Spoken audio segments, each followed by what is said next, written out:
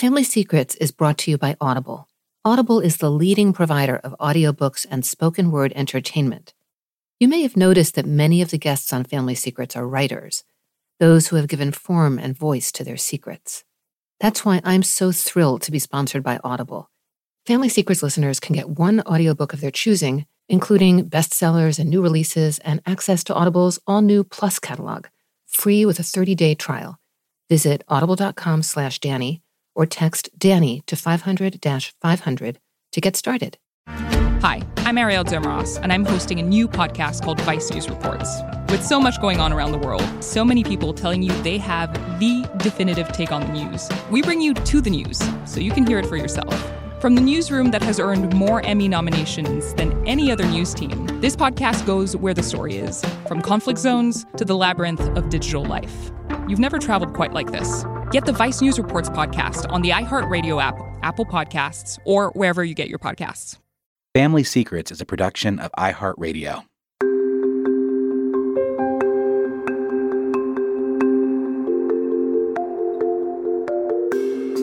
I'm Danny Shapiro, and this is the first bonus episode of Family Secrets. I want to thank all of you who have listened during Season 1. I've been blown away by the amazing response to the stories of my guests. These people have shared complex, beautiful, haunting stories about their family secrets and the resilience and freedom found in bringing these secrets to light. In 12-step programs, it's often said that we're only as sick as our secrets. Carl Jung refers to secrets as psychic poison. And so sharing these secrets is really powerful medicine. We discover again and again that we are not alone. The following is an abridged version of my conversation with Jennifer Mendelsohn, a journalist steeped in genealogy, and the person my husband Michael and I turned to when we were uncovering the truth of my paternity. Jennifer and I sat down together at Politics and Prose, an independent bookstore in Washington, D.C. Jennifer has been a guiding light for so many who have uncovered secrets from their DNA. I was so fortunate, while in the midst of my own DNA mystery, to have Jennifer in my corner. And stay tuned each Thursday for more bonus episodes. We have a lot of great content in store for you as we get ready for the launch of Season 2 in August.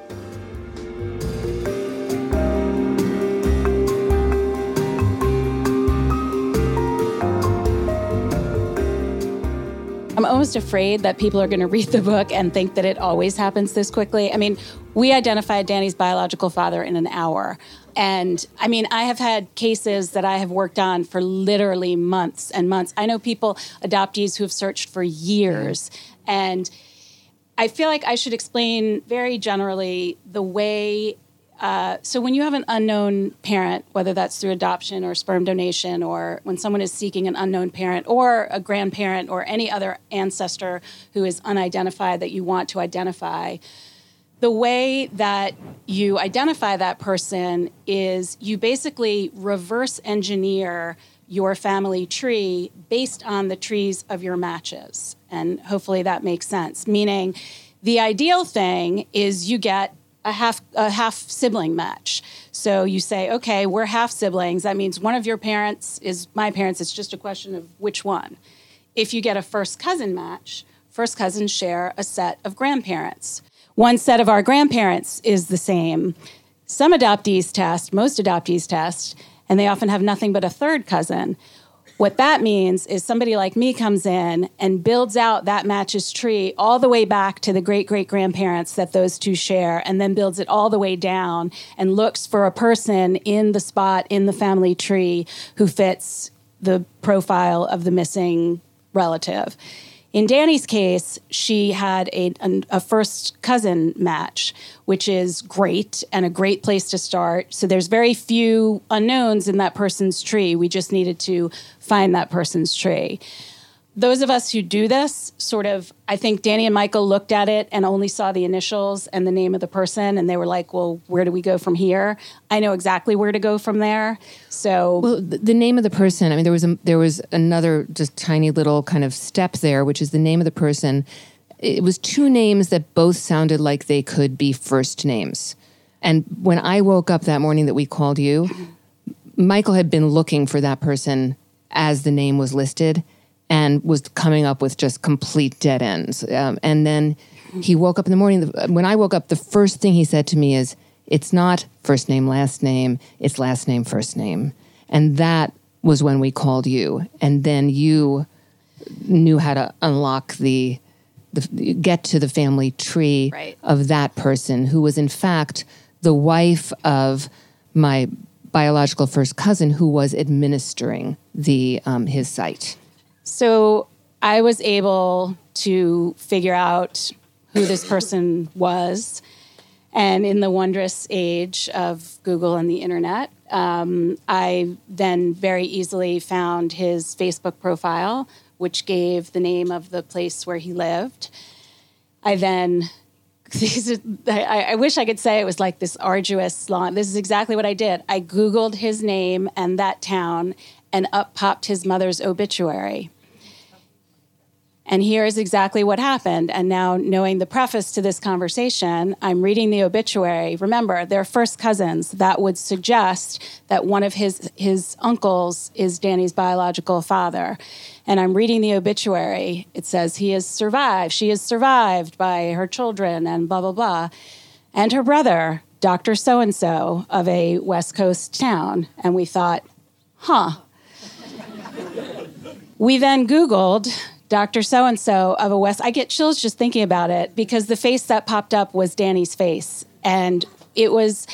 I've told the story so many times, and he graduated from the University of Pennsylvania. Sorry, we forgot that part. And his bio was on there, and it said he went to medical school at the University of Pennsylvania, and there was just this stunned silence and it was so odd because we're all on speakerphone. I'm sitting in my little kitchen office. They're talking to me on speakerphone from a hotel room, and we're staring at what is clearly the face of Danny's bio. I mean, once you see it, it wasn't like, well, maybe it's like, it's unmistakable. And it was, and then, you know what I remember was really odd?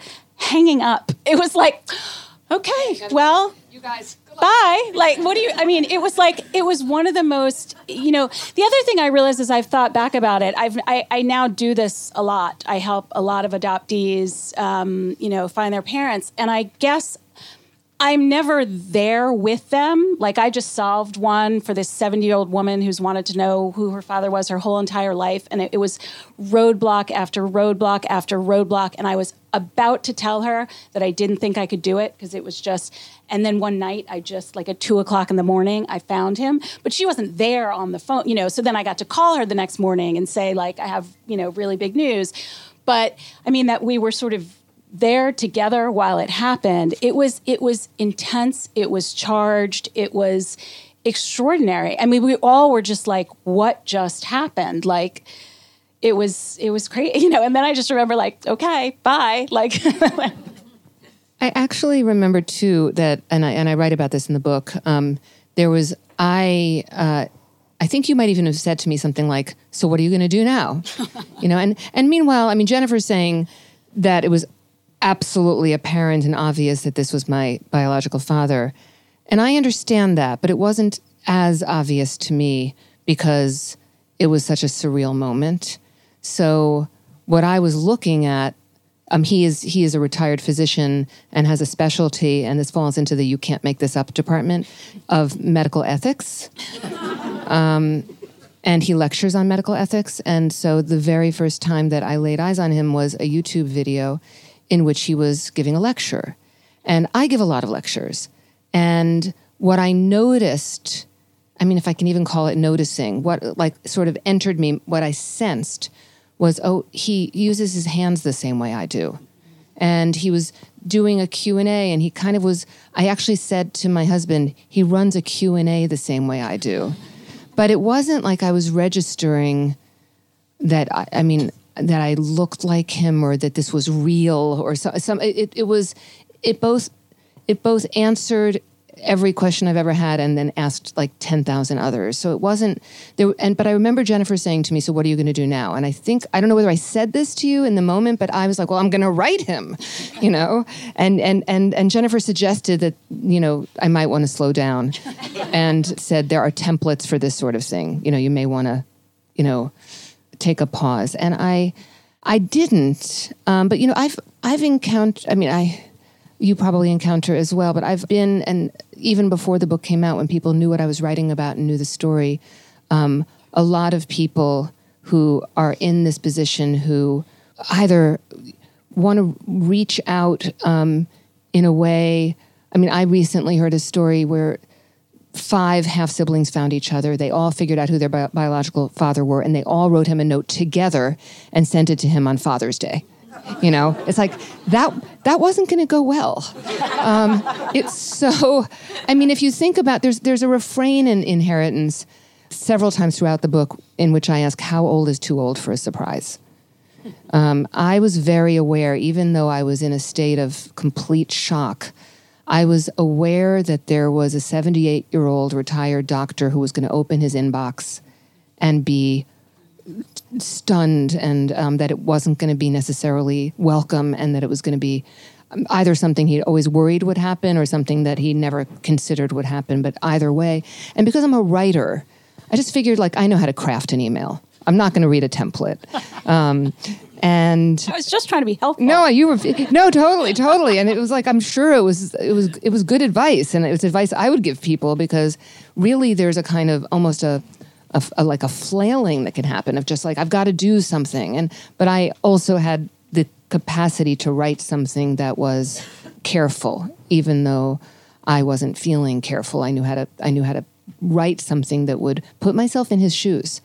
And I didn't say much. All I really said was, I think, here's who I am.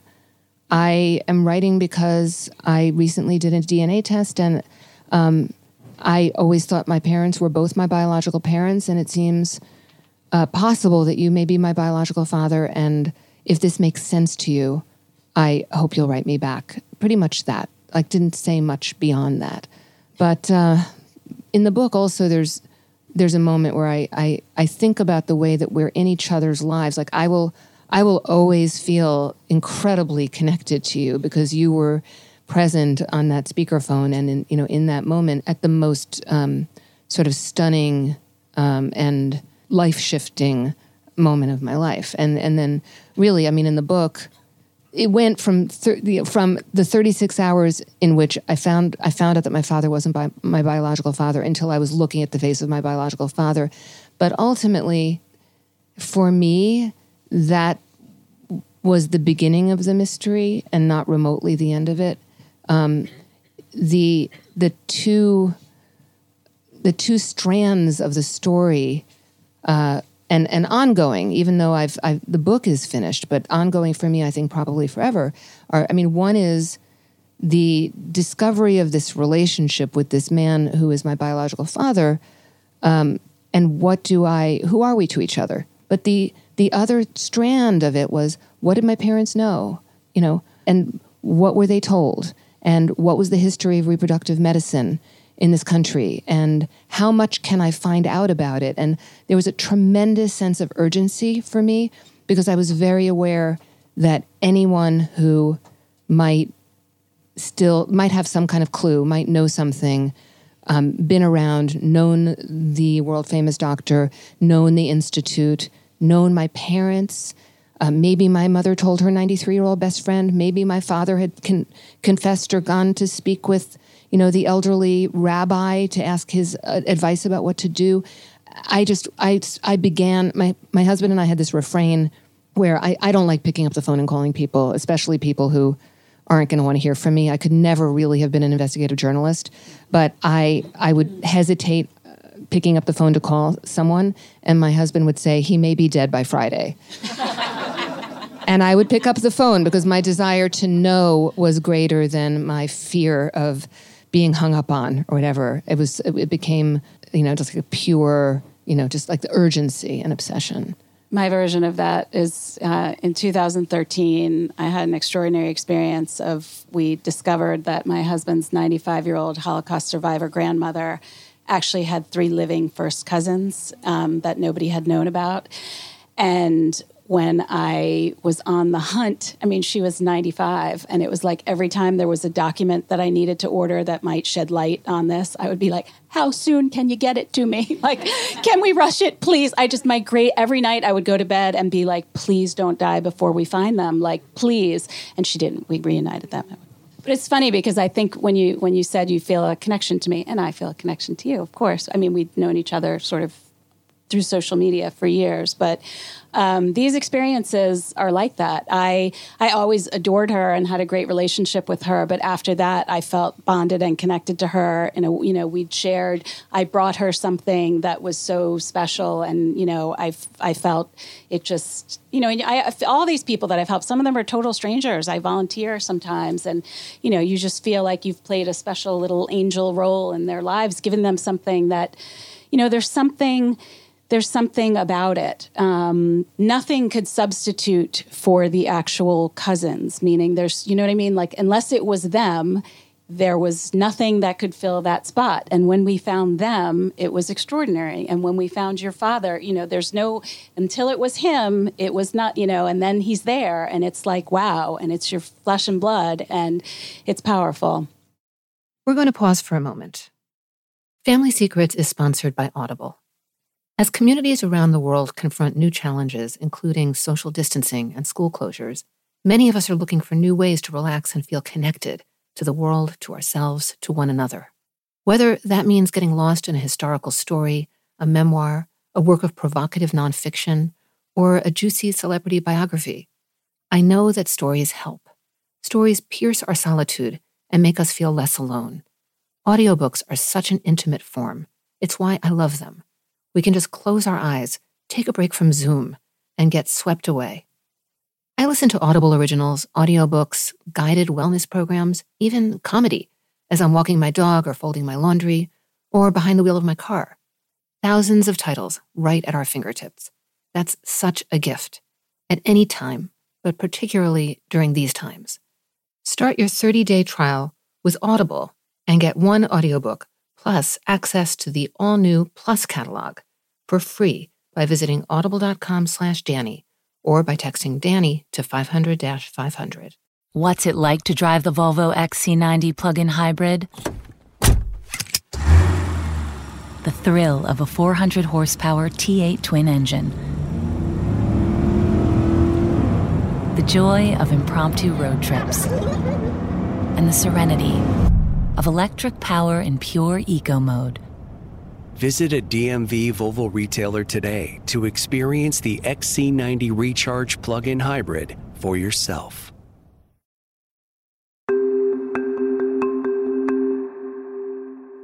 So I'm wondering if should we open it up to questions? Yeah, I've been noticing just in the week since the book is out, or not quite week, that there's a lot of conversation that seems to want to be had around all the layers and complexities of all this. Who's going to be first? I don't know if this is a quick question, but it's just there, 23andMe and Ancestry. How accurate are they? Are they scientifically valid? The short answer, which I suppose is the one that the situation demands, the ethnicity estimates are, you have to understand, I always tell people, they don't measure something like the pH of a liquid, or, it's not a scientific thing that is determined and you get it and it's that. They're based on reference populations, meaning they tell you you're Irish based on comparing your DNA to people who self-report as Irish. That's why every company comes out a little bit different if you take them. There's usually small differences between, even if the same person tests. I heard one person say, a genetic genealogist, trust the continent. At the continent level, they should be good. So, if you are Eastern European Jewish, you are not going to take the test and be told you're Southeast Asian. That just doesn't happen. But if you're, I think people have unreasonable expectations that they're like, my sister was 0.3% more German than I was. We must not be related. But, so take it with a grain of salt. It will identify for you the broad patterns of your ancestry. The part that is irrefutable, though, is the people with whom you share DNA. I cannot tell you how many people I know who have gotten a surprising result, who then insist on taking a second test, and it always comes out the same way. If a test tells you that someone is your father, they are your father. That's not mistaken. And if a test tells you that you share an extraordinary amount of DNA with someone, you share an extraordinary amount of DNA with that. That is almost never, it's virtually impossible for that to be wrong. This discovery for me kind of came in stages. And when I first saw the 52% Eastern European Ashkenazi, which made no sense, I just thought, well, maybe that's the way it is, as I read in my reading. Or I then thought, well, maybe they just got it wrong. This doesn't really make sense. When the first cousin appeared, I continued to be in a kind of, I guess, denial, where I just thought, well, now they definitely just got it wrong because I know all my first cousins. I mean, it's so completely, when you have a discovery like this, they call it an NPE, not parent expected discovery, and 14% of people on Ancestry.com, that's of the 7 million people who did this testing on just that one, just with that one company last year, 14% of them came up with an not parent expected. That's a lot of people. But actually, after my half-sister came, very clearly, according to these, the signs and numbers and, greater than and lesser than and most recent common ancestor, once all that came back and it was sort of irrefutable, I made my husband go call Ancestry.com in Utah, wherever, and they would I guess they get a lot of those calls. They get a lot of those calls, and they must have somebody manning the phone 24 hours a day. I mean, there was like a manager who was on duty, and said, no, that kind of mistake has never been made in the history of Ancestry.com. Which is what was, because can you imagine if they made those kinds of mistakes? These companies would not be, all that would have to happen is that happening once and someone having a nervous breakdown. It doesn't happen. On the message boards that I read on Facebook, people always say, DNA doesn't lie, people do.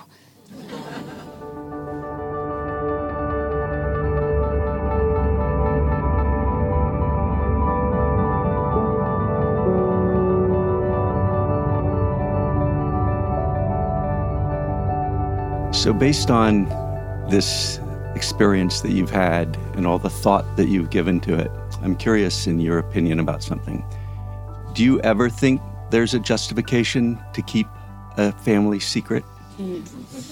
That is a big question, mister. And there's no simple answer. Another thing that I've become aware of is, even though I find it painful and very complex that my parents kept the truth of my paternity from me, and that I grew up every day of my life being told I didn't look Jewish, every day.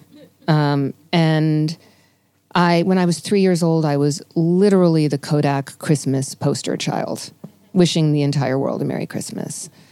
That was complicated, and I was always told you're other in some way.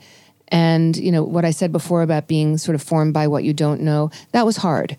However, if my parents had some kind of moment where they thought we should tell her, and sat me down when I was 12 or 16 or 20 even, and told me this, at that time, there was no community. I wouldn't have known a soul who was donor conceived, or I very well might have known a soul who was donor conceived, but they wouldn't have known it either, because it was so secret. So I would have been even more of a unicorn than I already felt like I was.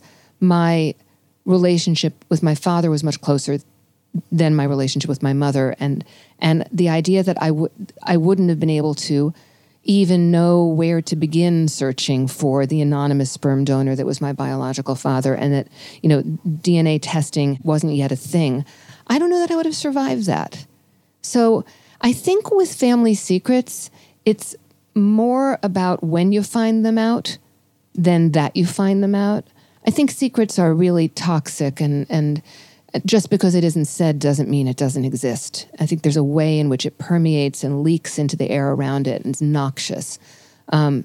I don't think there could have been a good solution in that case. A secret was kept from me. It probably was the right thing, given my generation, for it to be kept from me. I found it out when I was 54 years old and in a really solid place in my life. I told Danny earlier that I just heard a story this weekend about a family friend of a friend who was a physician.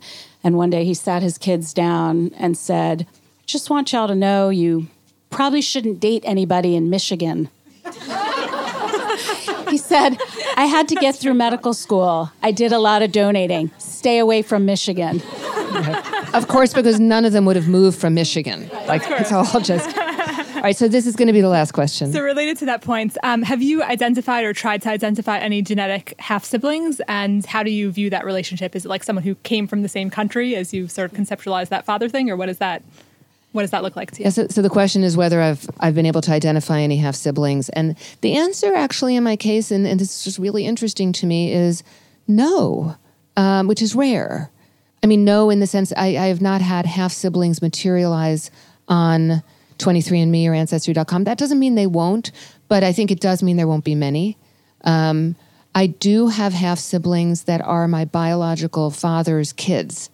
And I do have a relationship in particular with his oldest child, who is a daughter, who's close in age to me, 6 years younger, and with whom I have a lot in common, and who was very open and curious and interested in having a relationship with me because she grew up with two brothers and she really wanted to have a sister. So, but we also have a lot in common. Now, do we have a lot in common because we share a biological father?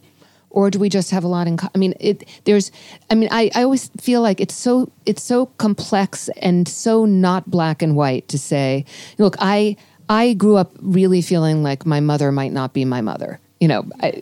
She is.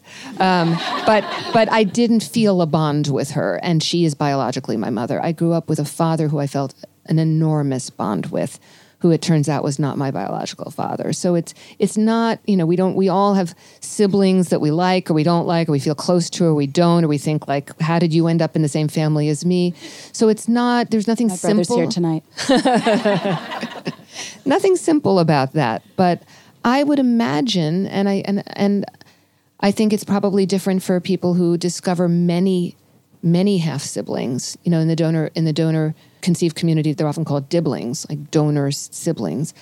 I encountered a guy fairly recently who's discovered something like 75 of them. Oh, and I think at a certain point it probably becomes very difficult to feel like, you're the country I'm from, or, where it's getting very crowded in that country.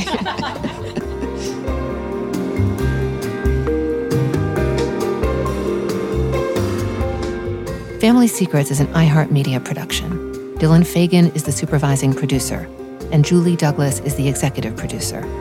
If you have a family secret you'd like to share, you can get in touch with us